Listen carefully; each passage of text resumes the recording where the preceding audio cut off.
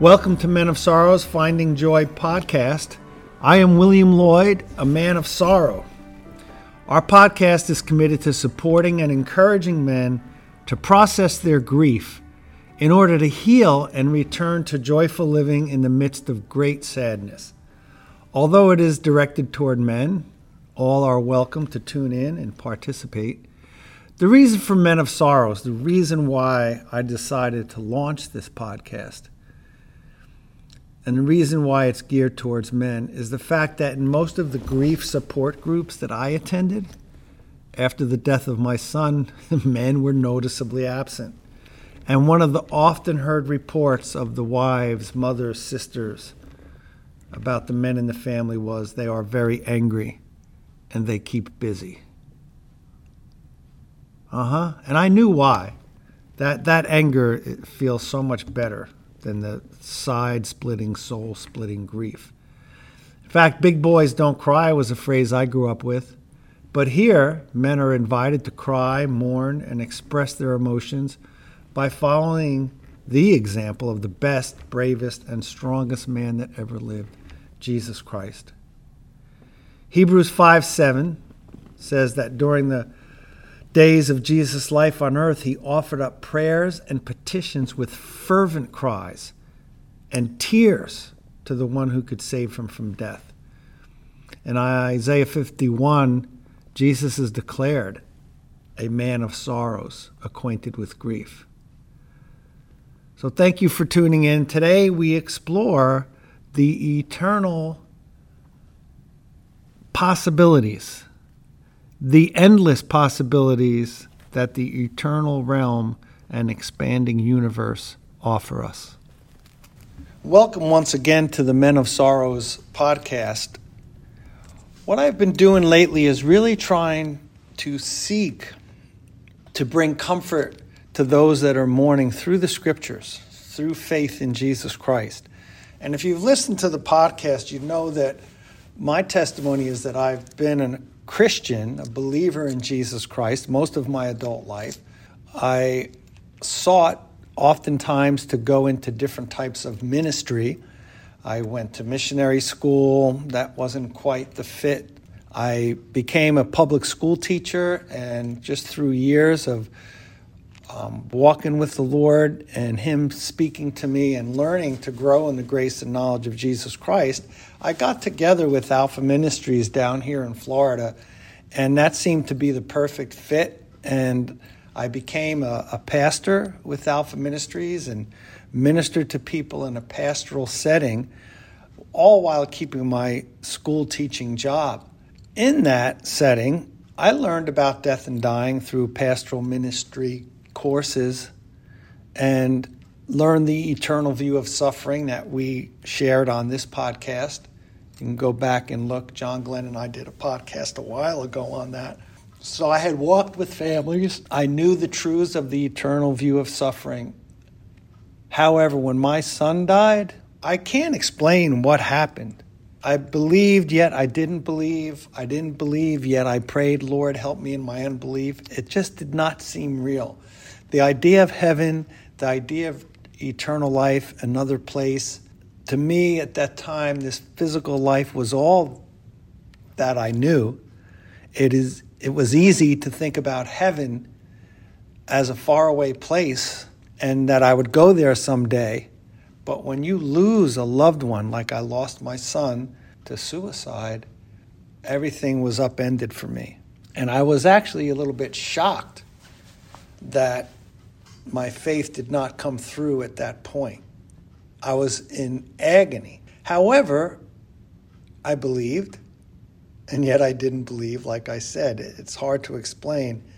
However, little by little, God rebuilt my faith, and I really believe that God shook up and shook out a lot of things.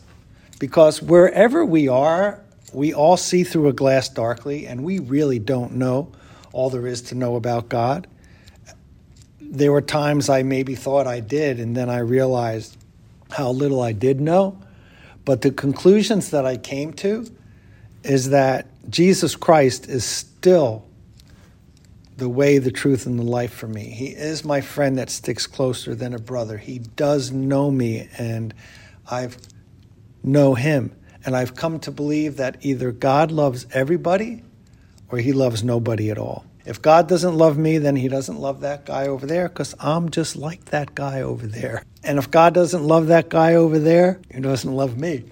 He either loves everybody or he loves nobody.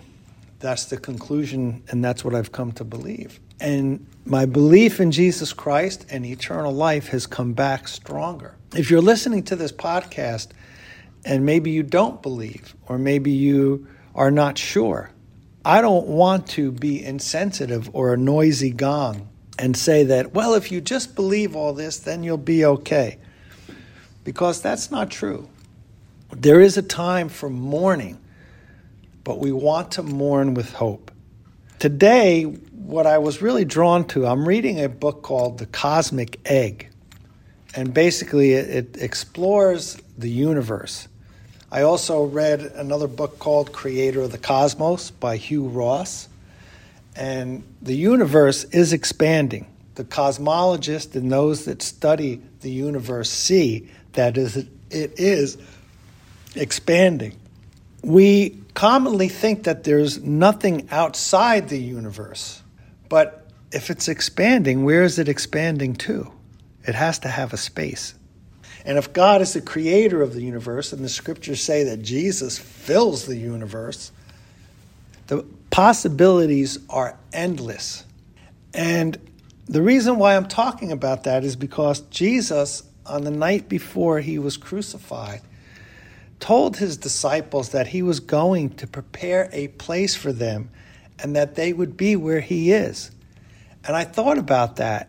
If he's going to prepare a place and the universe is expanding, again, the possibilities are endless for what awaits us and where our loved ones are right now and where we're all going to end up, where this all is leading. See, the scriptures do teach that God has this trajectory, this big picture, and we are all headed for something beautiful and exhilarating and beyond our wildest dreams. But Jesus, the night before he was going to die and leave his disciples, he said to them, "Do not let your hearts be troubled. Trust in God, trust also in me. In my Father's house are many rooms," or many mansions, some people translate it. "If it were not so, I would have told you. I am going there to prepare a place for you. I will come back and take you to be with me, that you also may be where I am. You know the place to where I am going. You know the way to the place where I am going." And Thomas said, "How do we know the way?" And Jesus said that he is the way, the truth, and the life. And no one comes to the Father except through him. Don't let that hang you up. Jesus is the way. He's not standing in the way. The first thing I want to explore here is that Jesus is telling his disciples this, and many of them lived many, many more years. But he's telling them this as a way to comfort them and prepare them for what was coming. One of the things that we talked about in the eternal view of suffering is that when we know the end at the beginning, it gives us the perseverance to go on. Despite our pain, we're able to go on because we have this hope. So Jesus is telling his disciples and preparing them to persevere through his death, through the trials and tribulations that they would go through, and through his absence. He did ascend. I mean, they did see him again, and he was resurrected, but he left them again. He ascended. He left this earth. So he tells them two very important things. One, that he is going to prepare a place, and that's what gets me excited when I put that together with all of the discoveries of the universe and cosmology. It is amazing. The possibilities are endless about the expansion of the universe and just what eternal life is and the kingdom of heaven is. Now, eternity is not an extension of this time frame on earth. Eternity is outside of time and space, and the past, present, and future are all together. I don't know how much we interact without knowing it with the eternal realm, or those that have gone before us, if they interact. My mama tends to say that she doesn't think my dad sees what's going on here because sometimes very bad things go on and there's no tears in heaven. I don't see it that way. In fact, Einstein talked about eternity is where the past, present, and future are eclipsed. And my good friend and mentor and grief counselor, John Glenn, when he talks about eternity, he says that you can experience the past, present, and future all at once, so that in a way, our loved ones are experiencing us being there with them already. Now, I can't wrap my head around that, but I'm told that that's a very strong possibility. So Jesus has gone to prepare a place for you. What is he preparing? And how is the universe expanding? And what other creation and creations and life is out there? God very specifically created this planet and created us to be on this planet. And we are at the center of his heart and this magnificent eternal plan. But the possibilities are endless for what we will experience and what we will do when we receive our new bodies and we're on the new heaven and the new earth. The possibilities are endless. So Jesus said that he goes to prepare that place for us. And if we can think of our loved ones, and if we can think of a future of endless possibilities and fun, wonderful things that we're going to do and experience, it can bring joy. It's bringing me joy right now just talking about it. That did not come overnight. It took months for me really to experience the joy, the real deep joy that comes with that possibility and the comfort from the Holy Spirit and God's presence. It's amazing. Now, if you've doubted or you weren't sure about eternal life, there is a lot of evidence in people's NDEs, the near-death experiences, that even if people that didn't believe and were atheists in this life, when they met Jesus face to face, they received what he had and they wanted to go into heaven. And it was obvious that they could. There's one testimony of, they call him the jellyfish man, Ian McCormick. He had the choice and he wanted to come back because he thought that his mother thought that, he died without knowing Jesus or receiving Jesus. So there, again, the possibilities are endless. You have every reason to believe that your loved one is safe and secure with the merciful, loving, creative, awesome God that created all things perfectly and is now preparing this place. You have every reason to believe in reunion, in new and wonderful ways being with your loved one. You have every reason to believe that. And when you believe that, here's the prayer that I prayed. Lord, I believe, help me in my unbelief. Lord, I believe, help me in my unbelief. And it helped me.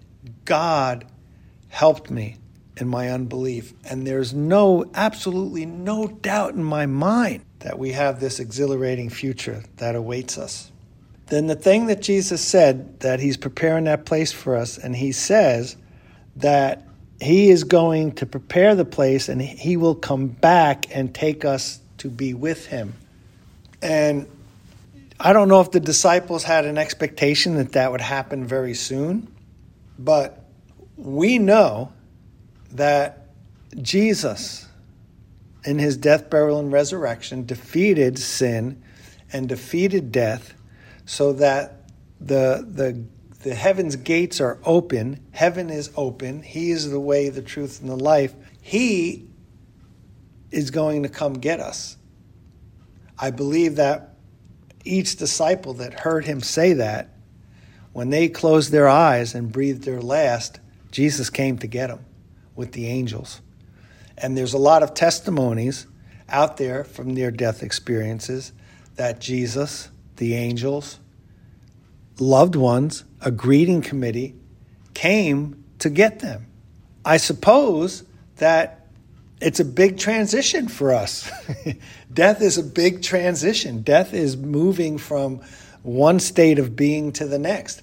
And Mary, Dr. Mary Neal, if you read her book or hear her testimony on YouTube, Dr. Mary Neal tells us that she felt that the people were there to help her and guide her. Now, she did not lose anybody in her family close to her. Her grandparents were still alive, aunts, uncles, mom, dad, sisters, brothers. But she felt that the people that were there, along with angels and along with Jesus, were there to help her and love her. And she used the word protection. So, and Don Piper reports that his grandfather was there to greet him. And John Burke in his book Imagine Heaven talks about a greeting committee, that was one of the commonalities of this near-death experience, that there was a greeting committee, people there to greet, people there, and very excited too. Dr. Mary Neal says that the people that she saw, and she kind of saw them from a distance, were ecstatic that she was there. And I want you to think about that. Think about when a newborn baby comes into the world, right? For 9 months, people are getting all excited. And when it happens, when they finally get here, there's all sorts of celebrations and joy and miracles and things. It's beautiful. Well, think about that. I know death does not catch God by surprise.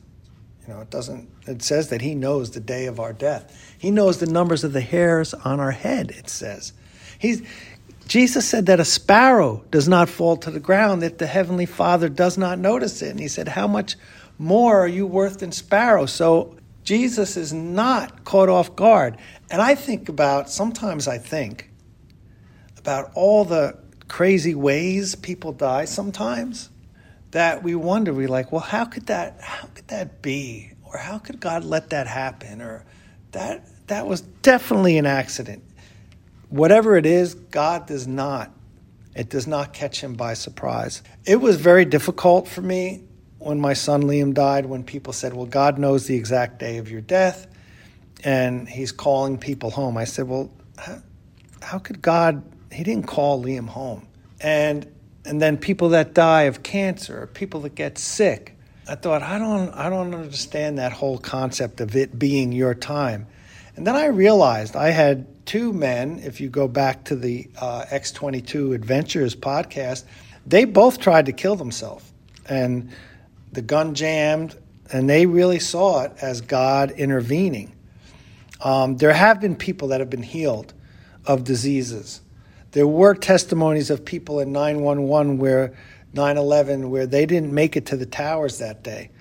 And I would think, well, what about the people that did make it to the towers? Why is that person's testimony important? And what I got, the answer that I believe I got from God was, if I don't intervene, I do intervene, but when I don't, it is that person's time and I am bringing them home. When I do not intervene, I am bringing that person home. Does that make sense? Am I saying that clearly? I feel like I'm not communicating that effectively. So we do see God heal people. We do see God intervene.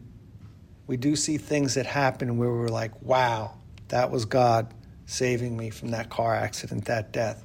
So if God does not intervene and he lets nature take its toll, so to speak, if God does not and he lets the natural events unfold, it is his way of bringing that person home, calling that person home. So that kind of made sense to me. So that it's not how we die, it's not when we die, it's that we go home that counts. It's not how we go home, it's that we go home that counts. So your loved one was greeted. Even if the loved one was young and didn't really have any relatives that he knew on the other side, great-grandparents, ancestors, I'm sure people are there to greet, and Jesus is there. And many people have experiences with angels being there to greet. So the greeting committee. Now, what I believe, and I want you to kind of set your mind on, and it's not going to happen tomorrow or the next day, it's the tricky thing, but remember when Jesus Christ was giving the disciples this hope of the future was way off for some of them, many, many years ahead. So what I want you to picture is when it is your time, and you're going to have your time, nobody gets out of here alive, we're all going to die physically. The Western culture really stays in denial of their death right up to the last minute sometimes. But I want you to picture it's going to be your time, and you're going to cross over, and guess who's going to be in your greeting committee? That person that you're mourning and missing so much right now. That person where your soul aches and it feels like it's being split in two, and that you're never going to breathe or make or be happy another day. When we're fresh in our grief, that's what it seems like. But I want you to picture them front and center with Jesus, the angels, as there to greet you. They're going to be there to greet you, and they're going to be so excited to see you. And it's going to be perfect. It's going to be beautiful. Picture that. Think on these things. Paul tells us to think on these things. And we know that our emotions are affected by what we think, by what we believe, and what we set our minds on. Now, since my son died, which was the most painful, awful thing I ever faced, I lost a dear friend of mine. Today is the anniversary of a 2-year anniversary of his death, Ray Savinsky. I lost him in a body surfing accident. He had a heart attack while he was body surfing. He loved body surfing, and he went out doing something he loved. But I believe, besides my son, I think Ray will be there, my grandma, my grandpa, but then my dad died. And I believe that my dad, Liam, will be there. Whoever else, I think my mom will probably pass on before me. You never know. We're only guaranteed right now. So I picture the place Jesus prepared for me. Number one, he's prepared a place for us. Number two, he's going to come get us so that when if it's our time to cross over, to die physically, Jesus is coming to get us, and he's bringing our loved ones with him. We studied that in Thessalonians on one of the podcasts. So we're going to be met by this greeting committee, and it's going to be wonderful. And that's what I want you to think about and meditate on today. And my prayer is that will produce this hope in your heart that brings you joy, and you'll want to live. You'll want to engage. God is good. We can trust him with all of this. We can trust him with our loved one. God is good. So thank you again for listening, and my prayers are with all that are suffering the pain of loss. My prayers are with you. I love you, and with all my heart, I pray that you would receive that comfort, that supernatural comfort from the Holy Spirit that only God can give in times like these. In these times of suffering, we will suffer, and God will raise us up, and he'll make us strong, and he'll make us able, and he'll make us willing